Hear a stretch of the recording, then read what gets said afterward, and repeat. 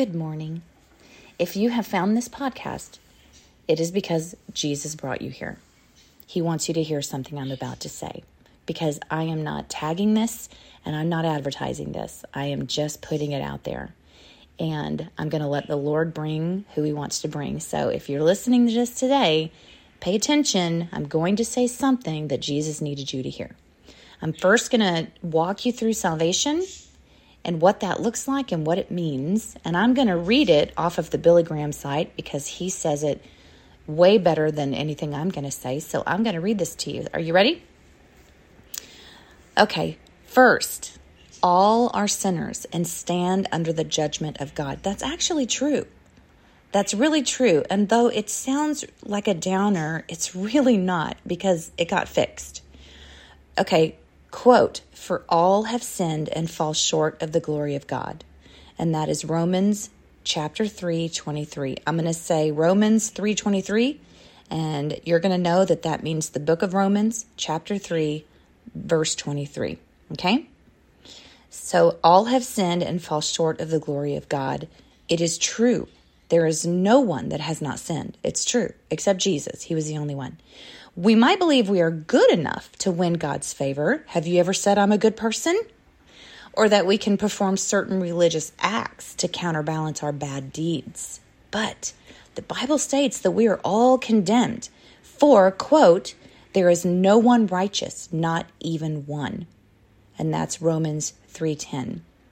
I know that a lot of religions out there, you have to earn your salvation by doing prayers, by doing penance, by doing different things. No, it's just no.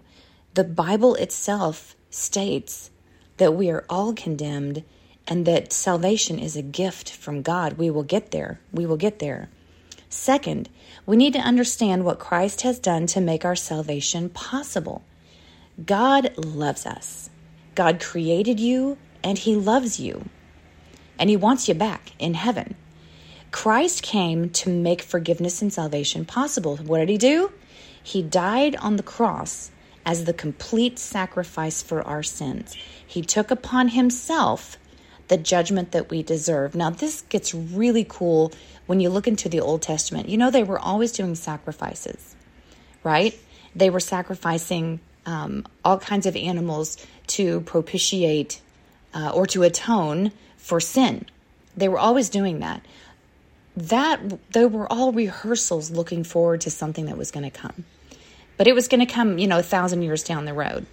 And then Jesus comes and he's the final sacrifice. He's the last one. And in that one, all the Gentiles, all the people who aren't Jewish, they're all included in that too because he died for the sins of the world. That's John 3:16. He died for everybody. That death on the cross covered all of us. Whoever decides to step in to salvation and let that be the atonement for my sins. That's what he did on the cross. When he died on the cross, the really thick curtain that was in the Jewish temple, and it separated the Holy of Holies, which is where the ark sat, from the rest of the temple, that huge thick curtain, it ripped in two. And there's no way to fix that. And symbolic of, there is now nothing between God and his people. Jesus is the only thing between God and his people. You can now go to the throne of God if you're in Christ. You can go to the throne of God. So it was really awesome what he did. Third, we need to respond to God's work. God, in his grace, offers us the gift of eternal life. But like any gift, it becomes ours only when we take it. So what do? We must repent of our sins. Repentance carries with it the idea of confession, sorrow, turning, and changing. We cannot ask forgiveness over and over again for our sins and then return to those sins expecting God to forgive us.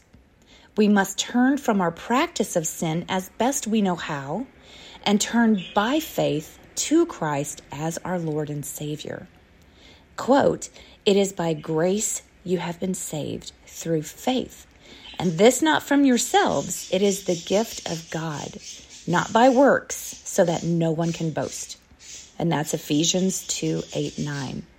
Christ invites us to come to him as God has promised, quote, to all who received him, to all who believed in his name, he gave the right to become children of God. And that's John 1:12. Okay, that's all really good information. It's not just a prayer. It's not a poem that you read. It's not 4 sentences in a paragraph that you read. This is about the heart. It's about repentance. It's about recognizing that I don't want to live my life like it was anymore. I am done with this old life, and I'm turning to Jesus. I'm going to let Jesus drive the car now. I'm going to let him take the wheel of my life. He drives. I follow him. It's a turning. It's a changing. It's not just repeating the words of a prayer. Okay? Fourth, we must understand the cost of coming to Christ and following Christ. Jesus constantly called upon those who would follow him to count the cost. A person must determine to leave his sins behind and turn from them. Some people may be unwilling to do so, and there may be other costs as well when we decide to follow Christ. In some cultures, a person who turns to Christ may be disowned by their family, alienated from social life, imprisoned, or even killed. Those who are persecuted in the name of Christ receive crowns, but they are of a higher level in heaven than I will be if I'm never persecuted by Christ. It is just near and dear to his heart for those that go through what he went through while he was here, and they do it for him. It is near and dear to his heart. It's precious to him. The ultimate cost of true discipleship is the cost of renouncing self. Self-will, self-plans, self-motivations. Christ is to be the Lord of our lives. Jesus declared, quote, if anyone would come after me, he must deny himself and take up his cross daily and follow me. And that's Luke 9:23.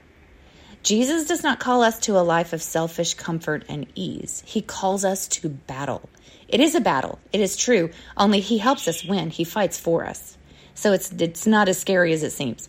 He calls us to give up our own plans and to follow him without reserve, even to death. Right? Got that? And it's not a horrible thing. It's not a horrible thing. Yes, it costs to follow Christ, but it also costs not to follow Christ.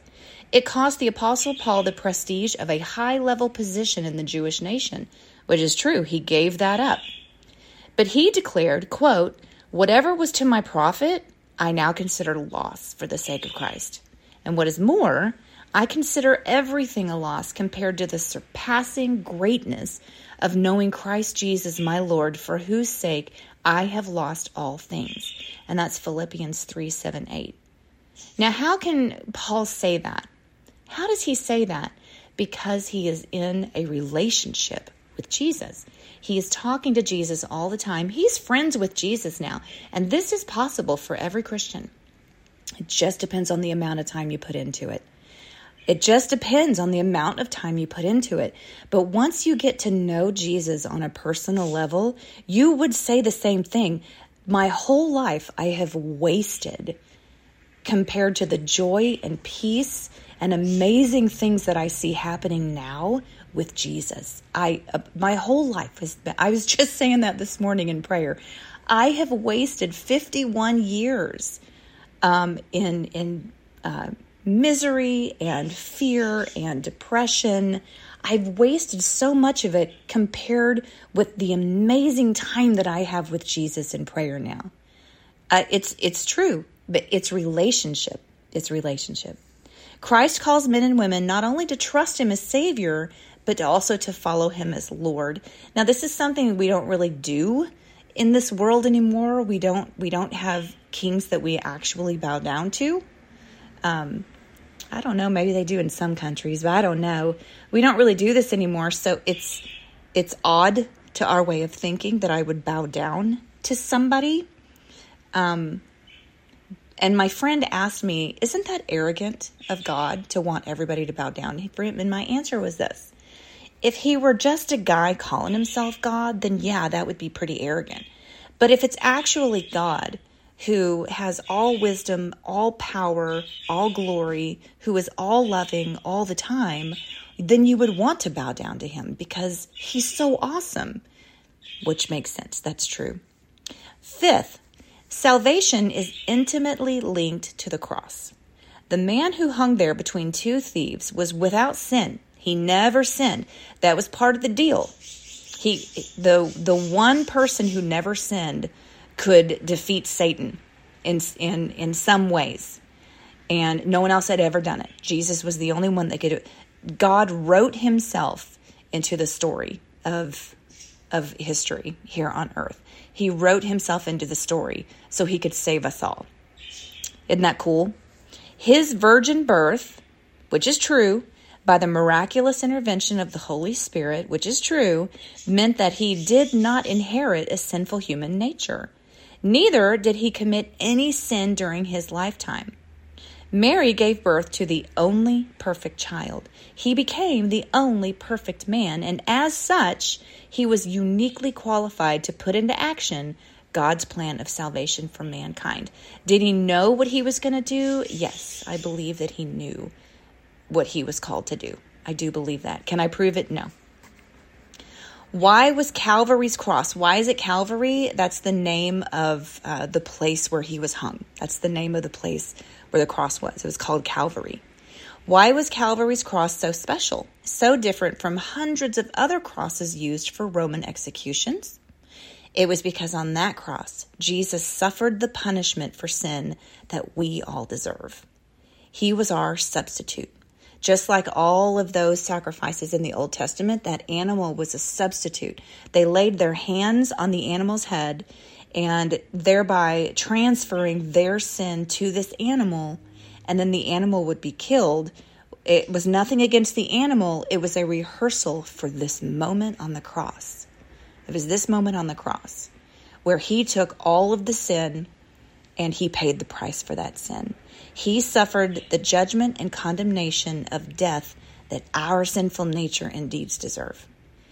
Quote, God made him who had no sin to be sin for us, so that in him we might become the righteousness of God. And that's 2 Corinthians 5:21. What does that mean? We become the righteousness of God. When God looks at us now, he sees me through the death of Christ. He sees me through the blood. We say the blood of Christ. And he sees, I got righteousness. It's a blood covenant. Jesus was a blood covenant, which again goes back to the Old Testament, but it matters. In a blood covenant, what's mine is yours and what's yours is mine. Marriage is a blood covenant. Unfortunately, sex is a blood covenant. And many people are out there walking around with blood covenants with people they don't even know anymore, or people they never knew. And spiritually, what's mine is yours and what's yours is mine, because we have entered into a blood covenant. And that's actually really sad. And you can break it in the name of Jesus. You can break those with real repentance and real confession to the Lord. So in this blood covenant with Jesus, he transferred his righteousness to me, and I transferred my sins to him. What a great deal, huh?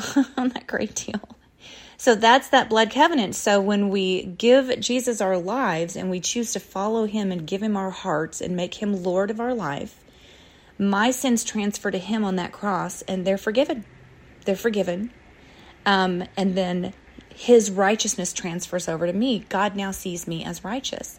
And I didn't earn it. I didn't do anything because I can't. I can't possibly ever be righteous. I'm just too sinful. I can't do it. So I'm so grateful that Jesus went to the cross and now God sees me as righteous. Now, does that mean I can sin forever and I never have to ask forgiveness? No. I still sin. It is still a wedge between me and God in our relationship. And I still have to go back and repent and say, I'm sorry I did that. Please forgive me. And it's over and it's done. Please forgive me. It is over. He forgives me again because that blood covenant is still speaking on my behalf. Isn't that great? It's really great.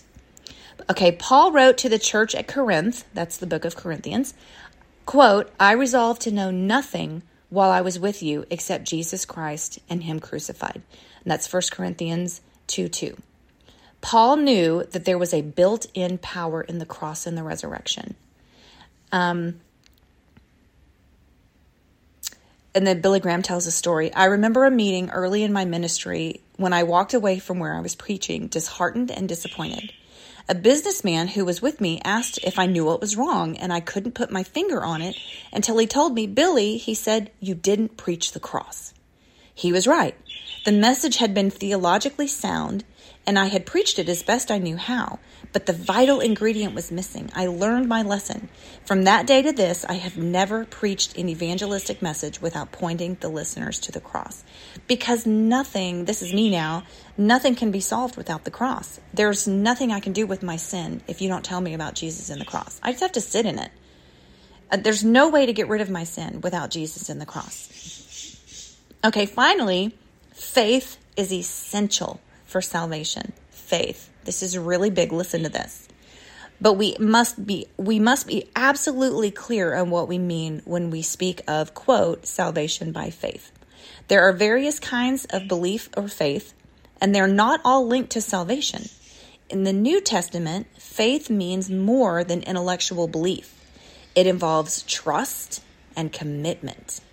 I may say that I believe a bridge will hold my weight, but I really believe it only when I commit myself to it and walk across it.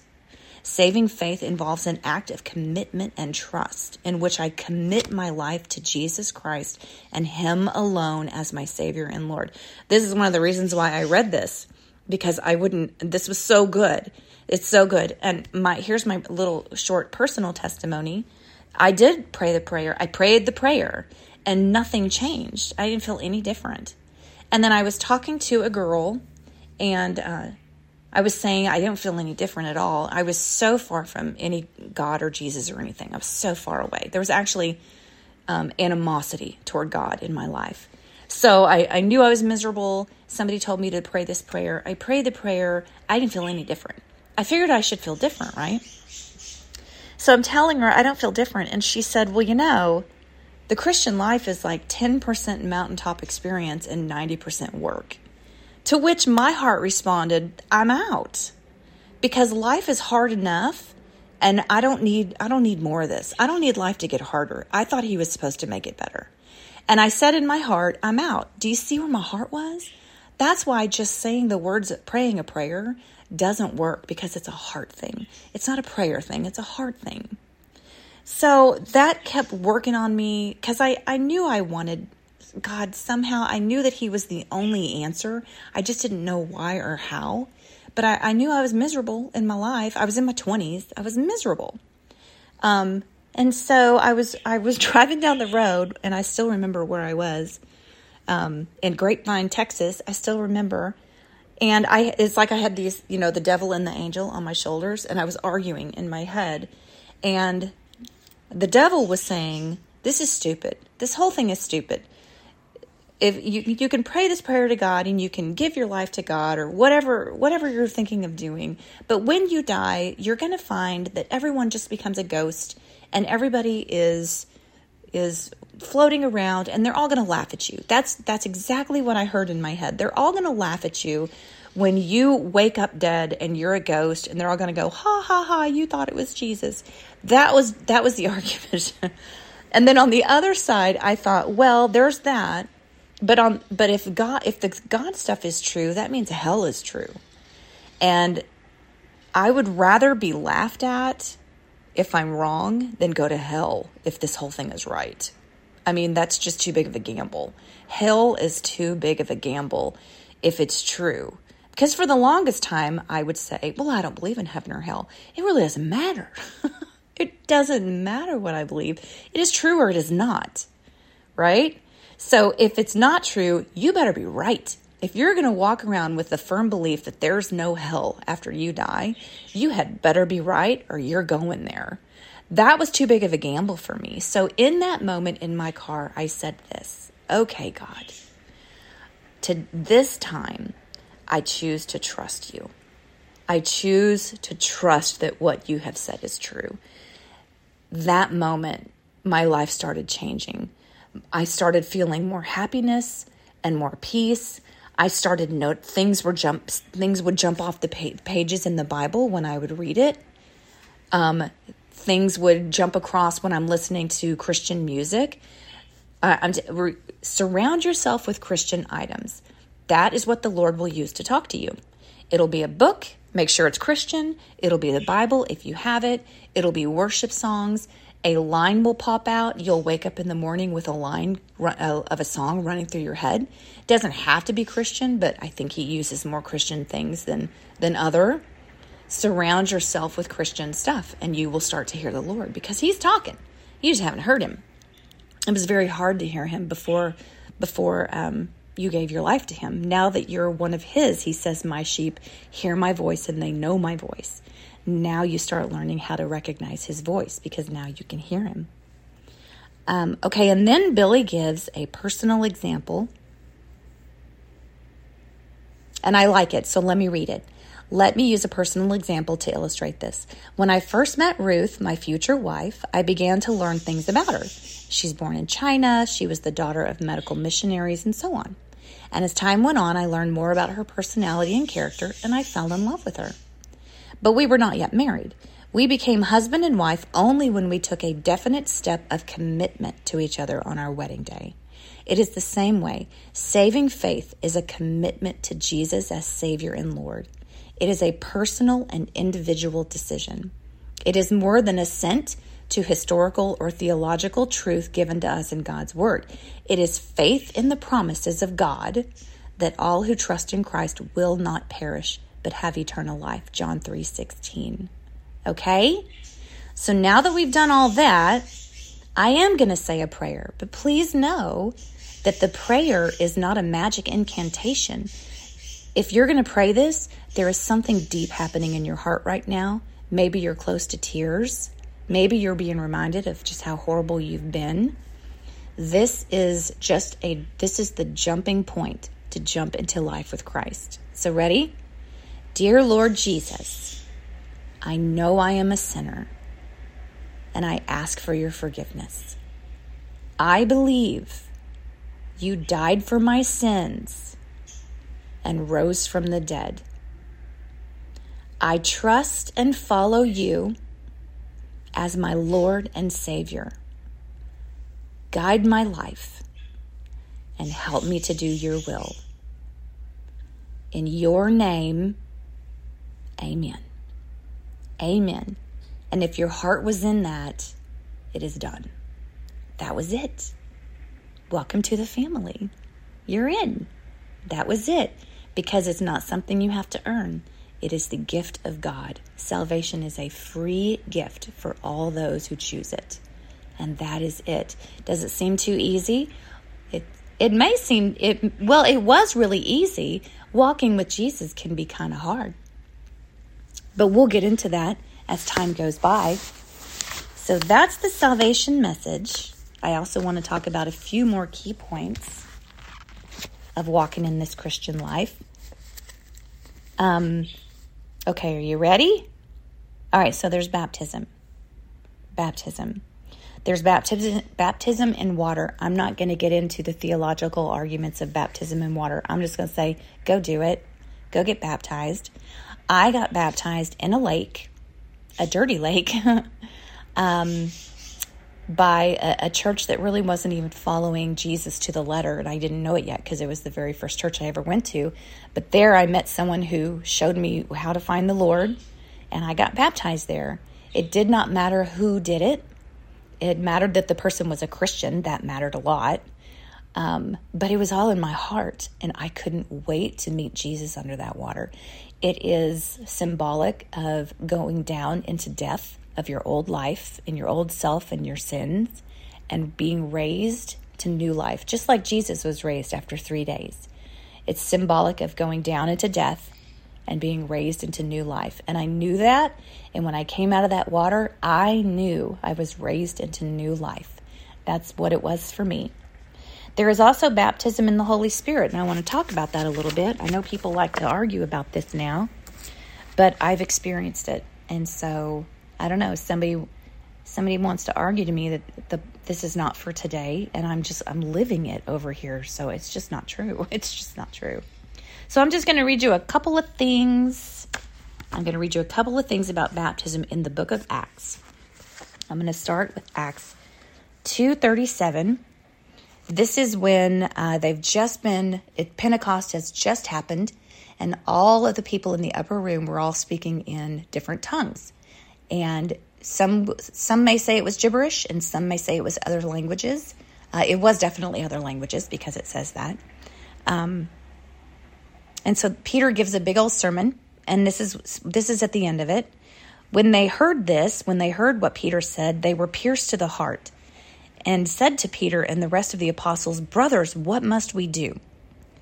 "Repent," Peter said to them, "and be baptized, each one of you, in the name of Jesus, the Messiah, for the forgiveness of your sins." That's what your baptism is about.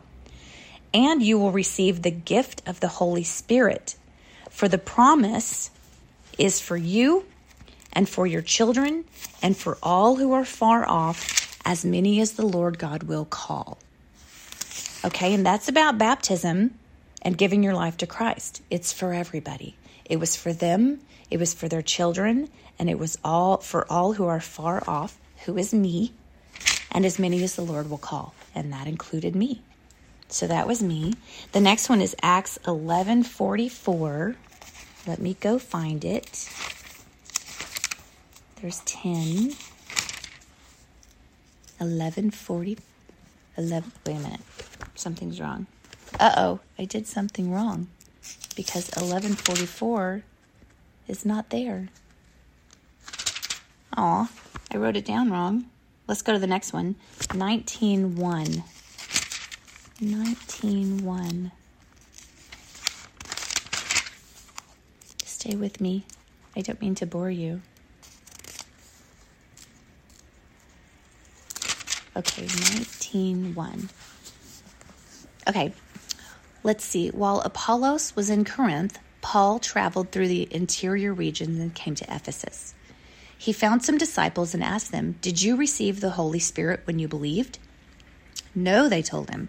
"We haven't even heard that there is a Holy Spirit." Then with what baptism were you baptized?" he asked them. "With John's baptism." They're talking about John the Baptist. Paul said, "John baptized with a baptism of repentance, telling the people that they should believe in the one who would come after him, and that is Jesus." On hearing this, they were baptized in the name of the Lord Jesus. See the difference? And when Paul had laid his hands on them, the Holy Spirit came on them, and they began to speak with other languages and to prophesy. Okay, so there's an example. There's a baptism in water and the baptism in the Holy Spirit. It can happen at separate times, or it can happen at the same time. But there are other languages that come out. When I pray in tongues, it is for my own edification. I don't do it in public. It is my own edification. And to me, it is a special prayer language that only the Lord can understand. And when I don't know what to pray, I just start praying in tongues, and I'm just in my mind, the Holy Spirit is praying for me. And the things that I don't even know what to pray for, the Holy Spirit is praying for me. I didn't even know what to pray. Or if I'm praying for someone else and I don't know what to pray for somebody else, I feel like the Holy Spirit, I'm like, just take my mouth and just pray what you need to pray, because I don't have the words for this. I find it to be very, very helpful. So there's baptism with water and the Holy Spirit. If you are baptized with somebody that has the Holy Spirit and they know it, then they will know what to do. If you're being baptized by somebody that doesn't believe about baptism in the Holy Spirit, or somebody who doesn't have the Holy Spirit, then that's up to the Lord, whether he wants to give you the Holy Spirit in that moment, or it might be a later moment. But again, it is all about your heart and your desire and how you're running after the Lord. He knows everything. Even though you may not feel him near, he's right there. And he knows your heart. And he's going to leave you a trail of breadcrumbs so you can find the thing that your heart really wants. I promise. I absolutely promise. Don't give up. And then there is worship. There is worship. Worship is very special to the Lord, and it is a connection directly to Him. When we worship Him, it's like connections open up to the Lord. And not just singing a song, but actual worship. If you can read some of the Psalms, read the ones that are worshipy. Some of them are sad or about Israel. And then some of them are just praising the Lord. Find those, because what great praise is that? That's really great praise. There are also worship songs. Find the ones that focus on Jesus and on God, and not the ones that focus on how we feel about everything or what I'm going to do. Try to find the ones that are just straight worship of the Lord. Or just use your mouth. I praise you. I worship you. I get down on my knees before you. I put everything of mine down and I say, my heart is yours, God. My heart is yours. Do with me as you please. What do you want me to do on this day? What is more important to you than it is to me? When you're praying for other people or countries or whatever you're going to pray for, ask the Lord, what is your heart for this person? Not what I want, because we would always want to stop their pain, right? And sometimes there's a purpose in pain. And my prayer is not going to get answered because I'm against God's will. God needed to teach them something through a really hard experience, like He does with all of us. So when you're praying for somebody or some country or something, ask the Lord, what is your heart towards this? I want to pray your heart. And if you don't know, then you pray the Lord's Prayer. The Lord's Prayer. Oh my gosh, why did it just escape my brain? What is the Lord's Prayer? How does it start? Who is in heaven? Our Father. Oh, I can't believe I just forgot that. Our Father, who is in heaven, blessed and holy is your name. Your kingdom come. Your will be done on this earth, in this situation, as it is in heaven. Give us this day our daily bread, and forgive my sins as I forgive those who sin against me. And lead me not into temptation, but deliver me from evil, Lord. For yours is the kingdom and the power and the glory forever and ever and ever. When I don't know what to pray, I will pray the Our Father. There's nothing better than that. Worship and prayer. Those are like the basic foundation of this whole Christian life. And you don't get it in the very beginning. It's like when you're first born, you just focus on feeding. And as you get older, you learn more things. So if you're brand new in the Christian life, you just focus on Jesus. You just read the Bible. You read the New Testament, Matthew, Mark, Luke, and John, where they talk all about His life. And the podcast that I'm going to do after this is I'm going to read through the book of John, and we're just going to go through it together. And we're going to learn all about Jesus and what He did and what He said. So your job right now is just to drink milk. No meat yet if you're brand new. And meat is the deeper things of God. Your job right now is just to learn who Jesus is and what He said. Start praying for people. Start worshiping the Lord. Work on the baptism in water. Ask the Lord for baptism in the Holy Spirit. I will give you an example of me praying in tongues. And this is just me. And you may not sound like me. This is just me. I learned how to pray in tongues in my backyard because I wasn't in a church that did it. And I heard it was a part of the Christian life and I wanted it. And so I went in the backyard and I prayed and I asked God for it. And I just started making funny sounds. I felt so dumb, but I kept practicing. And then this is where I am today. So I'll pray a quick prayer.